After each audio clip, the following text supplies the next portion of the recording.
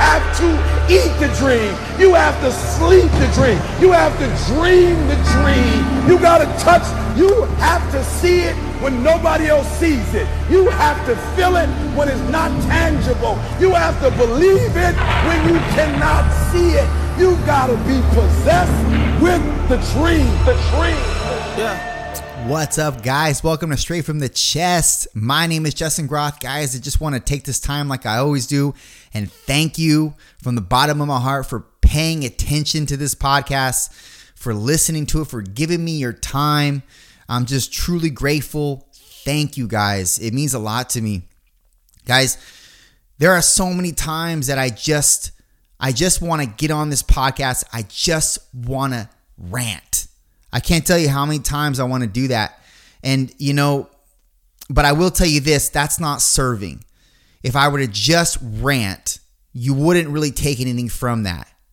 And so the whole impetus behind these podcasts and really behind, I hope, anything you do in life is to try to extract value from what you're saying and deliver it to somebody else that could use it in a way that would navigate their life easier, more structurally better than they had without it. And that's something that we all need to take into our daily lives and account for, because, the whole reason why I even talk on here is because I feel as though, well, listen, first and foremost, I just speak with veracity. I just speak with the veracity that's central to me.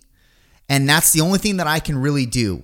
And it's based on experiences in my own life that I've been able to, that I reflect on and I dissect and I feel, look, that was probably not the best way to handle that. I could do this, I could do that. And it's just an evolutionary process that we are all a part of in this daily life. And I really feel as though sometimes, though, that process can become convoluted. And I feel it becomes convoluted when you pay attention to too many people and you don't pay enough attention to yourself. And what do I mean by that? I mean, when you learn from so many different people and you stop to think for yourself as a result, because you just listen to so many. Let me give you an example. So many people read so many self-help books. This is a self-help podcast, personal development podcast, okay? So just like this podcast, there's books that are based around personal development, self-help, self-improvement, etc. And there are people out there that read so many of these self-help books and so many self-improvement books, or listen to so many different self-improvement authors speak, give lectures, etc. And I've been of that camp too. And what happens is you don't understand this as it's happening, but your brain starts to record what these people are saying, and not only what they're saying, but how they're saying it, and how they're using how they're using it based on the context in which they're saying, or what they're saying, the content of what they're saying, as well as their tone, their expressions, the vocabulary. You're picking up on all these elements, and your brain is recording these things and filing. It's recording and filing, recording and filing.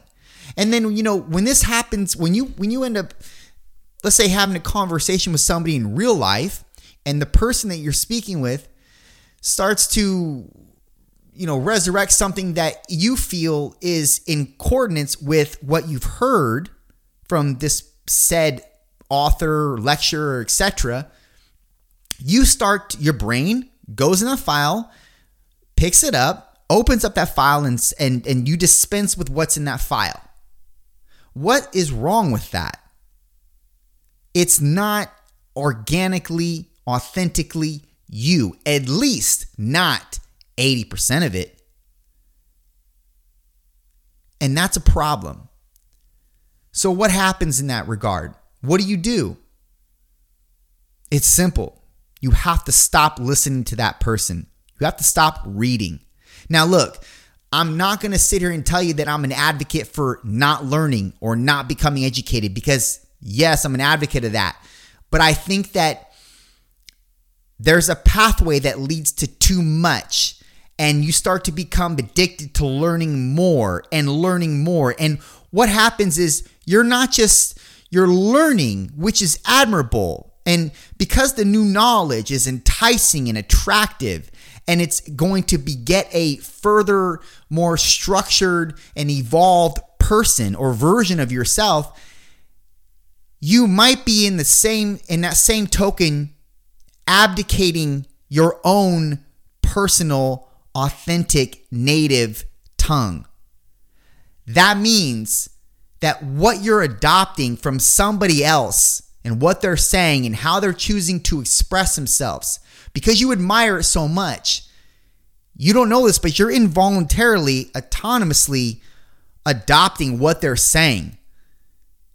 And you're foregoing your own native tongue in the process. And really, what we are as humans is really these four constituents.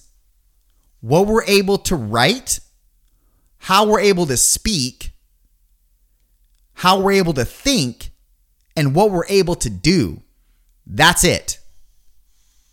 So if you end up not being able to think for yourself because you've now funneled and filled all these different, albeit prestigious people that you look up to and admire, and their specific axioms that they believe in, and their specific ideologies, idiosyncrasies, vocabulary, etc., you fill your brain up with them. You're just now a copy. And I know that term doesn't sit well with anybody, because nobody's trying to be a copy. Everybody wants to be an original. But here's how you become original. You learn when enough is enough, or you learn balance with that particular pathway that you're on in terms of learning more, and you actually start to apply more than you learn.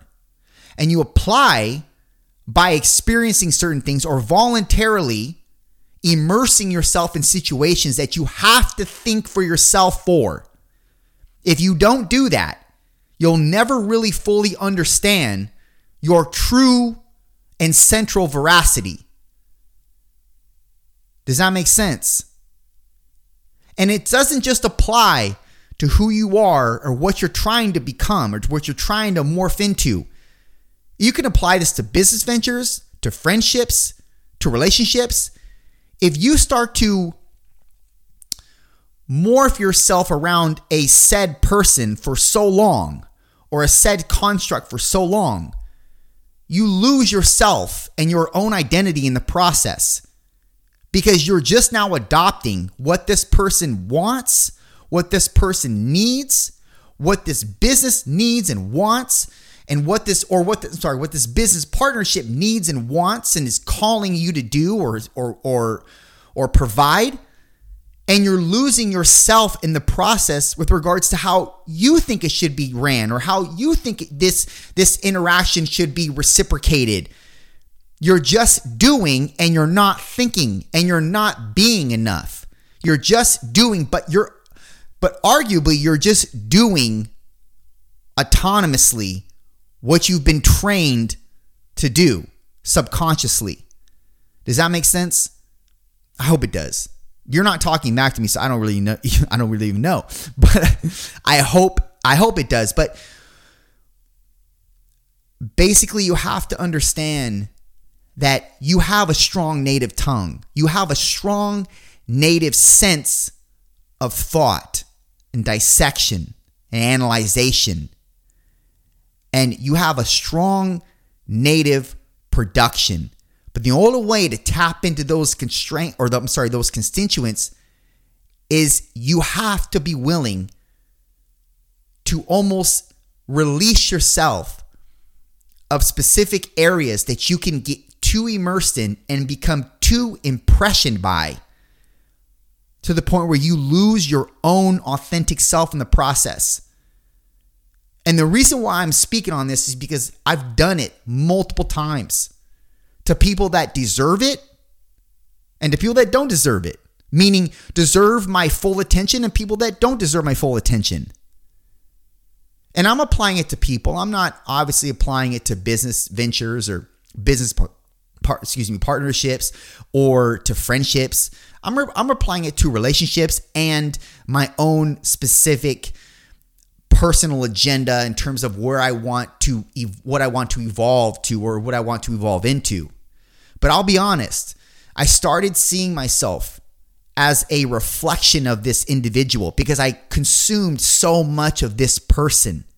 And I don't know if you're like me, but I'm loyal to one thing.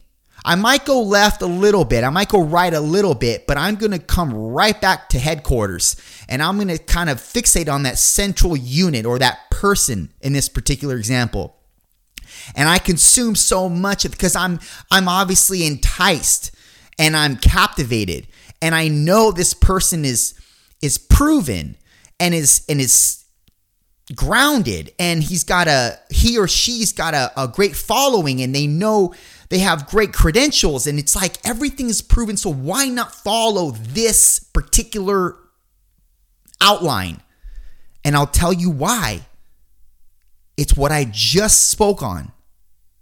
You lose yourself in the process. You lose your ability to actually think for yourself and actually create your own signature in the process. And you may think that is futile, but let me tell you, everything is going to multiply or extrapolate from your signature. Everything. Because your signature is your identity.